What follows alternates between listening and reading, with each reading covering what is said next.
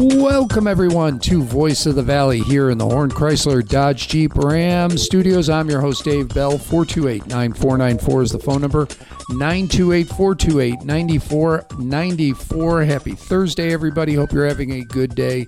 It's supposed to be crazy weather out there today. Wind gusts up on the mountain. It's supposed to get up to 55 miles an hour up on the mountain. But down here, I think we're supposed to hit wind gusts around 40.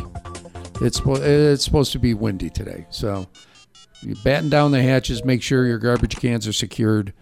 Garbage can, singular. We don't have multiples now. And just so the trash doesn't flow everywhere. Hope you're having a good day. I am. My guest today is someone, I've said this multiple times. I truly, truly believe this. Maybe the best judge of talent I've encountered in my almost 30 years of journalism is Safford City Manager John Cassella. You talk about somebody, I don't know what it is, but you spot the right person for the right job. And I'm not just saying that because you're on the air. I've said this behind your back every time. Your selection of department heads is phenomenal. Your track record is outstanding. And we were just talking about one before we went on the air, Cameron Atkins out at the airport. What a great choice. Well, thank you. Yeah, we do have a great team, and we've added some really excellent people. And obviously, you know, as you said, we were just talking this morning about Cameron, what he's doing out at the airport, and he's been very busy, even looking at things like air service and infrastructure and updating our rules and regs. So he's been very active, and you know, the time he's been here, he's accomplished a great deal. But it's not just him. It's Jamie Embick at Community Planning. It's Chief Avila with the police department. Yep. And boy, Danielle Palma in HR doing a great job. I've not interacted with Danielle, only at like Oktoberfest. Yeah, she is excellent. She got an excellent shop, and again, most of the department heads that we've been talking about are doing a lot of innovations. The processes we're using in HR on onboarding, I go and I meet with the employees every Monday. That's something she came up with. We did internal salary surveys. She did it all in-house. We with council's help, passed a comprehensive program for salaries and benefits, and we overhauled the whole system. So again, she's been very integral in doing that, so very active. So yeah, we have a lot of good, our utilities director. Yeah. I mean, we've got a lot of very active people. Yeah, it's really a great team, and it's fun to watch because I assume you've been in, because you've been in multiple places where it's maybe dysfunctional might be a good word to use. I've covered cities where it's been chaotic, and I assume at some point you've encountered maybe not your municipality but a neighboring municipality where you could just see nothing's working right.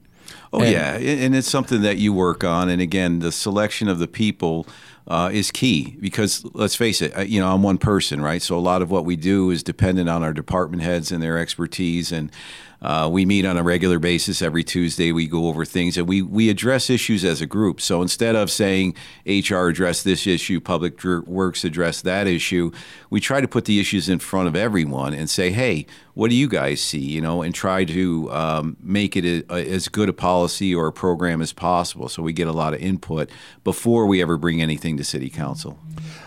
We were talking about the airport before we went on the air. I have to stress how much I love what Cameron's doing out there. Yes, the air serving general aviation as well as trying to get in commercial air service, which has been brought before council for discussion purposes.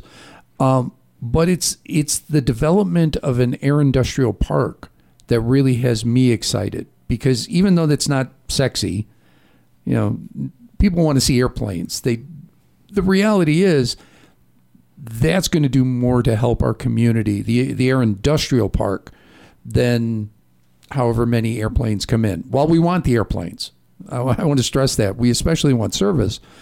That air industrial park will be a huge, huge driver for the economy here. Oh, absolutely. And Cameron recently went to Las Vegas. So part of what we're trying to do is let people know we're here, right? Job number one is to say, hey, we're here. We've got businesses out there that are already expanding, right, and making facilities out there. We've got a new company coming in, BF Goodrich, that we're going to put out there. Now, FAA has come up with some new guidelines that may make it a little bit more difficult to get those businesses out there, but it's just another step in the process. But there's a very strong focus on trying to bring businesses out to the airport, and the best way to do that is to go out into the world and say, hey, Safford's here, and present that information. So he's been doing a lot of work with that as well. So that'll be 2 at the industrial park thus far? Yep, so far. Yeah, and it really is only beginning stages, and yes, less than a year, 2 tenants already. That's huge. Yep, and the thing is that we have direction on where we may want to go with other tenants as well. So again, part of that is done by going out and saying, hey, we're here. Part of that is going out and seeing what other airports that are similar to ours are doing, learning from what they've done, learning what they did to bring in businesses, learning what mistakes they made so that we don't have to make them, right? And then putting something in place comprehensively that's geared towards saying, hey, it's a good place to come and do businesses. I know I didn't talk to Cameron, but I talked to Danny Smith, who went with Cameron on that trip. And I believe they stopped at Kingman Airport. Correct. Which is an airport I'm familiar with. I know their economic development director, and maybe is the model for the state on how to do a good air industrial park along with its airport. So yeah, if you're taking cues from there, if you're taking cues from Bob up in Kingman, you're in good shape. Yeah, and in fact, when Cameron made his most recent presentation to council, he discussed the stay over in Kingman and some of the things that he was looking at out there. So yeah, he already has been in contact with them. Yeah, it's a good one. I guess the other big thing for this week was the direction by council to develop the new park at 8th and Discovery Park Boulevard all in one chunk rather than go in phases. Correct. That we've talked about this, you and I. I love that park. I see it as an economic driver because of that amphitheater, the food truck court. I see a lot of opportunity for the city to utilize that park in ways that maybe we don't think of as park space. Am I alone in that thinking, or no? And I think part of what we did was we tried to garner public input, right? So we created a Parks and Rec committee. Council identified members, and the idea behind that committee was to go out into the community and say to them, what is it that you would like to see at the park? And so the Parks and Rec committee has been with us every step of the way, and essentially, originally 2 parks were originally designed. So when we went forward and we did the one park, we tried to combine the amenities from both parks that were under discussion into the one. So there's a lot of different things going on out there, like food truck food courts is a nice thing to have, right? And then the band shell and splash pads and pickleball courts. And, of course, you'll have ramadas out there and lots of playground areas. So when the park itself was designed, it was designed with input from the community to say, what are the kinds of activities, what kinds of assets would you like to see in the park? And of course, they're coming to fruition now. Does a food truck court out there necessitate a change in the city's food truck policies? So right now, trucks are limited to X number of days per year. And there are limitations on where they can set up. You can't be on a city street, for example. It has to be in a off street somewhere. Right. Does that mean you have to come back and relook at those regulations? Yeah, I think we do. In fact, I brought that up with our community development director already, and I think we would have to come back and take a look at that because now you have a special use case, right? So, yeah, I think we would have to come back and revisit those. And again, I think the original design of those codes were somewhat restrictive. When we recently revisited them about 2 years ago, we made it a little less restrictive. And I think with the food truck food court being at the park, I think we'll be looking again at trying to open that up, right? Because the idea is to regulate, to a degree, but you want to also encourage that, right? Because it's another amenity for the community. So, I think we'll have to look at that and see what we need to change. I had a wonderful discussion with Ben Brown, the owner of Fancy Pizzeria in the city of Safford. And I said, I sit on the Downtown Association board, and I always worry about events with food trucks. because people love food trucks because it's chances are we're going to eat something that's not available here normally, on a daily basis. But I never want to harm anybody who's invested in a facility, in a brick and mortar restaurant. Sure. And Ben's answer kind of surprised me. He said, if it's a single day event, I'm going to take a hit because everybody's going to want to go to Isabel's or Big Tex or Doug's. They're going to want to go there. But if it's a 2-day event, he goes, I'm fine. He goes, I know I will do enough business to cover me for those 2 days because nobody wants to eat it at the same food truck 2 days in a row. Just like they don't want to go to the same restaurant 2 days in a row. Yeah.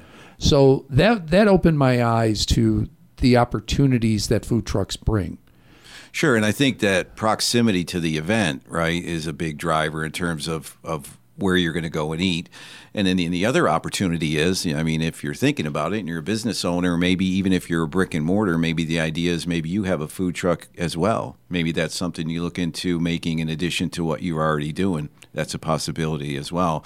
So hopefully, depending on the nature of the event, right, and events happen at a specific point in time, but then there's every other day of the week that, people will then go back to the bricks and mortar. So the percentage of a time where an event would draw somebody away from a brick and mortar is pretty small relative to, 365 days in a year, basically. Right. I'll be honest. I always thought the non-city street regulation bothered me in one single instance.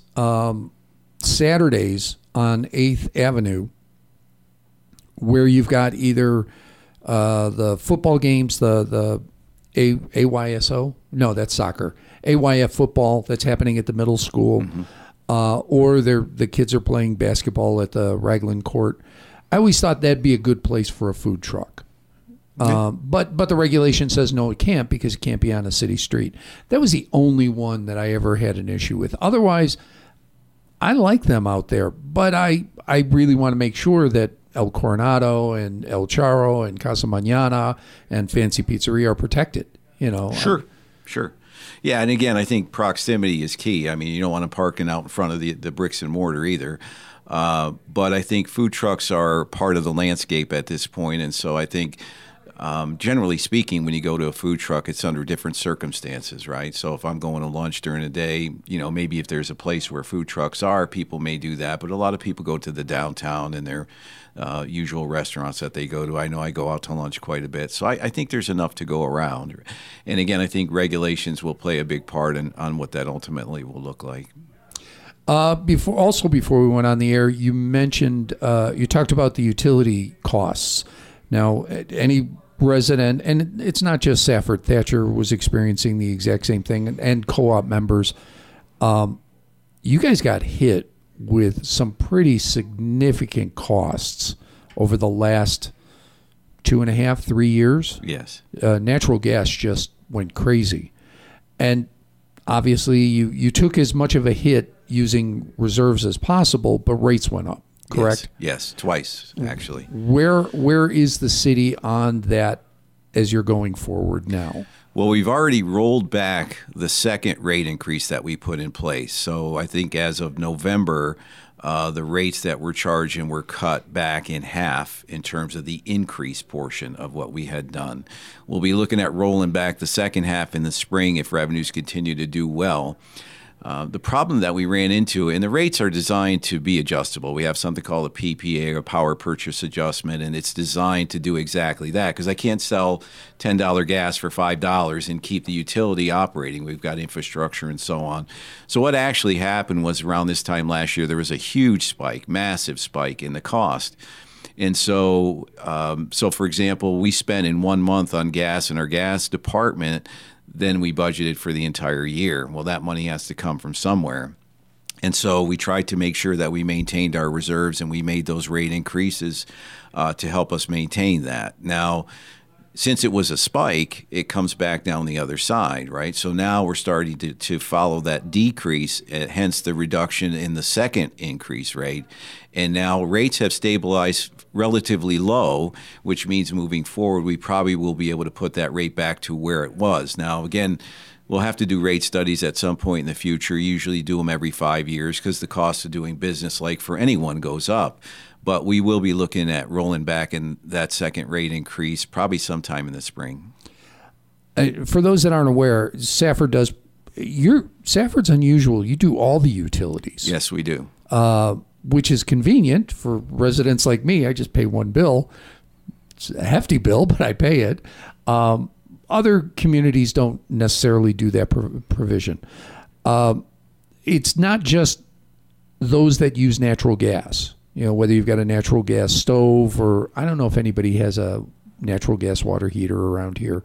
Yeah, they probably do. Do they? I don't know. Ours is electric, but back in the Midwest, all of our stuff was natural gas. Mine's natural gas. Yeah. Oh, okay. But it's also electricity because most of the electricity that the city of Safford buys is generated by natural gas, correct? Yes. So when that spike went up, it wasn't just the natural gas portion of my utility bill went up. It was my electric and gas. Correct. And so what we're doing in that regard is just like any portfolio, if you diversify it to minimize risk, you're better off. So currently on the electric side, we're in an agreement with SPA, and there's currently a construction of a solar field that we will be buying electric from in the future. So we're on the books for 10 megawatts of solar. So that will help us to diversify away from just having natural gas power generation. And then we recently applied for a grant through the federal government where we may be able to put in a solar field of our own to supplement even further the use of solar power to run the city. So that's currently in the pipeline. We don't know where we stand with that, but we're trying to connect that up with the construction of a new substation. So again, the idea is to continue to try to diversify that portfolio, use solar. So depending on where the market is, it'll be our own portfolio. We'll be selling power back to the grid, which we do for most of the year. Usually in the summer, we end up buying because of the spike. But if we have more solar, we'll be able to say, well, we're going to use our cheapest power first, and then the more expensive power we'll sell back onto the market. I know when Senator Sinema was in, we were talking about that. We were both at that. She talked about collaboration and how collaborative efforts tend to get more play on Capitol Hill. With the city of Safford looking at finding some funding to develop its own solar farm, has there been any talk of partnering with Thatcher and the co-op as maybe a way to make it not countywide because the tribe wouldn't be involved, but as close to countywide as possible? Yeah, we haven't really had a discussion on the solar because it's new to us too, right? So we're trying to get a sense of, if we get a solar grant, what does it look like? How does it make its way on and off the grid? How do we maintain it, right? So we're in the process really on our own of learning what it means to do that. Down the road, there may be the ability to have those discussions, once we get settled in on how it works and then depending on how much power we have. Thatcher already is a member of SPA, which is part of the solar field that's going in Box Canyon. So they are already the recipient of solar power currently through that consortium that we're part of. So they're already benefiting from solar. But certainly, that possibility could exist. If we have more power than we need and SPA really manages that power, we do organizational transfers within SPA. So if we have more juice and someone else needs it, we can sell it to them. So in a way, in terms of Thatcher, they're already on board because it's part of the consortium that we're already a part of. I just see this administration loving this kind of thing, and whether or not they could fund it, who knows? Well, regional solutions are always more cost effective. We've been having discussions, for example, on sewer, the wastewater idea. And in Arizona, obviously water is precious, right? So if we're generating a lot of effluent, because as a water company basically is what we are in some sense, and we're selling that to non-residents of Safford, well, there's a lot of effluent out there that could be coming back and being reused. So as we're doing with the county fairgrounds, where we're now going to use the effluent instead of potable water, there's an opportunity maybe to do some kind of regional sewer treatment of some kind, or funneling of the effluent to the sewer treatment plant, and then be using more effluent to do things like watering grass or whatever the case may be. So again, there's more opportunities than even just solar. It would be nice to have a discussion on the treatment of effluent as well, and see, hey, can we cut down on that use of the potable water? I know Town Manager Vernon Batty over in Pima has talked about, it brought it up to his town council, whether or not to partner with Safford on wastewater treatment, because they've gotten word that their treatment option, which are ponds right now, right? I think he said they're at 60% capacity. Mm-hmm. And once they get up to 75% Department of Water Quality, ADEQ, not water quality, basically comes in and says, okay, you got to come up with another way to treat. And by the way, we're not letting you do ponds. Yeah. So I know they've talked about it, but that's a hefty expense, because you're talking about pump stations, and Thatcher, I think, has no intention of partnering at the moment.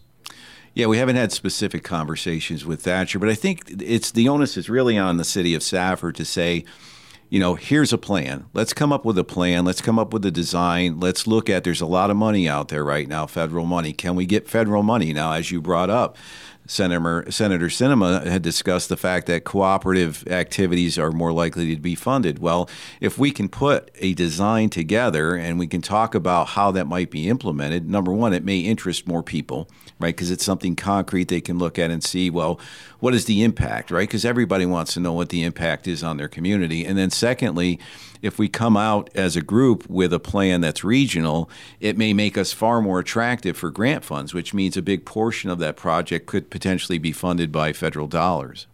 I'm looking at that new park that Thatcher is developing, beautiful park, and it's going to need a hefty amount of water.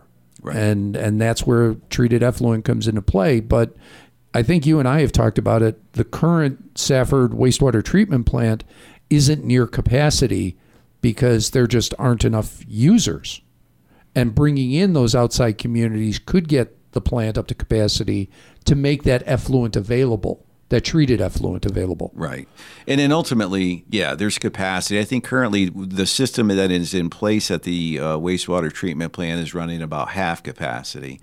And then, of course, you have to have the infrastructure to distribute the effluent once it's created, right? So, but again, you've got things like WIFA, and there are grant funds that we can use. I mean, the college uses a lot of water. Maybe there's some changes that could be there in terms of how the grass is watered. Again, it's up to the college. But yeah, we've got capacity at the wastewater treatment plant, and there are opportunities for us to maybe be using more effluent. I mean, obviously, with all the issues that surround water, we should be focusing on it. And so actually at the city, we started over the past couple of years, and we began to introduce ideas like conserve to preserve, right? And so we're looking at ways that we go into the schools, educate kids on how to use less water and so on. And the other night at the council meeting, our gas division manager made a presentation about rebate programs for if you buy energy efficient gas appliances, we'll give you a rebate on those. So again, the idea is let's be good stewards of that resource, because we know it's precious. And if you want to say, hey, we have a lifestyle and a culture that we'd like to be here 50 years from now, 70 years from now, we need to start looking at that today and doing things that get us in a position to make sure that that's there down the road. 428-9494 if you have a question for City Manager John Cassella. Going to take a quick break. Back right after this.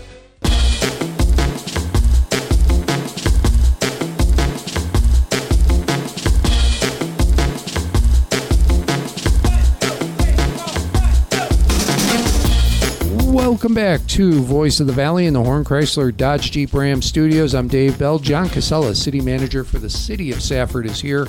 We're talking about all things Safford. I've noticed on my social media there's a lot of talk about solar companies. I've seen it. They're affiliated with Graham County. They're affiliated with City of Safford. Who else were they affiliated with? I've maybe State of Arizona. And I'm looking and I go, it's not for real, no. Right? No, it's not. Yeah, it feels like one of those scams. Right. Yeah, and I don't know exactly what. I had one video get sent to me directly where they were claiming a relationship with the city in terms of solar installations. We don't have a relationship with any private companies for the installation of solar.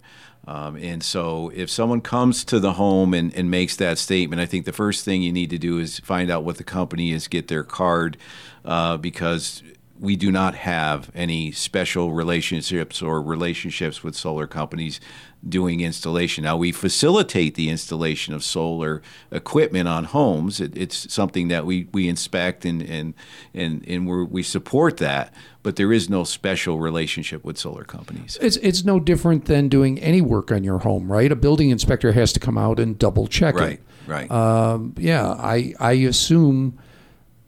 Well, I know, talking to Jamie Ambeck, the community and planning director, at some point there's going to be fire inspections if you've got a home-based business involving chemicals, as there should be, because the fire department needs to know what's in a house if there's a fire. You know, the last community I was in, your previous community was Sierra Vista? Actually, I was in Herndon, Virginia. Okay. Yeah. I was in Lake Havasu, and big pool community. They needed to know every house that had pool chemicals, because when there's a fire, that's a danger for the firefighters. Right. It's the same thing here. Oh, yeah, and we've been focusing on that because when I came in, I noticed that the state really had responsibility for doing it in their stretch from a resource perspective. So we sat down, we talked with their folks, and it was clear that we weren't going to get too much headway on that side. So working with Jamie Embeck in community development, we decided to do some in-house training. Now, at one point, we had a fire chief that had that skill set. We don't have that now, and so it kind of fell by the wayside. So now what we're doing is we're training staff in the community development department to get trained to do that service. So we'll be providing that service from that department. We've only got a couple of minutes, which means you have to come back so we can talk about more. I have to give credit to the city of Safford as well and I had Jamie on earlier this week along with Andrew Bell, not a code enforcement officer, a community officer. And instead of penalizing residents who are struggling, you're helping residents who are struggling with the, the dump trailer, I think is what they call it. We've got a dump trailer for individual properties. So you can come and especially if you've been cited, you get priority. There's a relationship that's been developed with some nonprofits. So if you're not capable of doing the work that's necessary, hopefully we can get that help for you. And then in addition to that, there's a community pride days that we've been doing for quite some time. And we recently coupled community pride days with a neighborhood cleanup. So we put dumpsters out, we took appliances, tires. So that's the second level of that program, where now we're going to try and see if we can get people to clean up their yards. And again, as part of community dump days, it just becomes something, we come and get it and we'll dump it. Right, and that was very, very successful. So we'll see more of those as we go forward. I just like it because the communities I've been in, it's always been stick, and this is carrot. Yes. And other than safety, again, pools, you don't have a fence around your pool, that fence is going up, or there's a penalty. Yes. I mean, no playing around. I just like it. It's a positive approach to city beautification, rather than a negative approach. We're not going to penalize you. We're going to help you. Well, I have to give a nod to the community development director because Jamie kind of came up with the program and she went out and found it in other communities. And the council had been requesting it, and we were trying to figure out how to do it. So she came up with a program that had multiple levels. And then we want to do another level too, which hopefully we can get some funding for blight, where you literally are maybe updating, cleaning up properties to make them available for redevelopment. So there are multiple levels to the program. But she came up with it. They went out, got the trailer. Our new code person, Andrew, is excellent. So now we're proactive. He's going through the community on a regular basis, so it's not just reacting to a complaint. We have someone out there looking around. And again, the codes are not always people's favorites.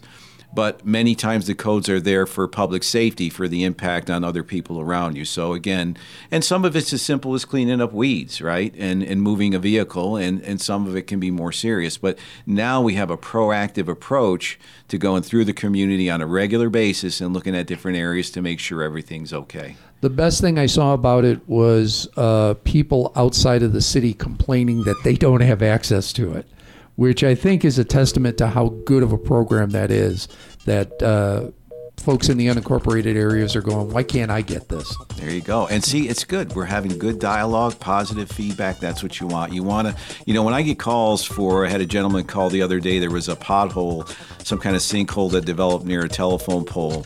Well, those I take very seriously. We get on them right away and we get them taken care of. John Cassella, City Manager for Safford, thank you so much. We will schedule another time because I love talking this. Great. Look forward to it. And thank you all for listening. I'm out of here for now, but I'll be back tomorrow. Until then, you guys have a great day.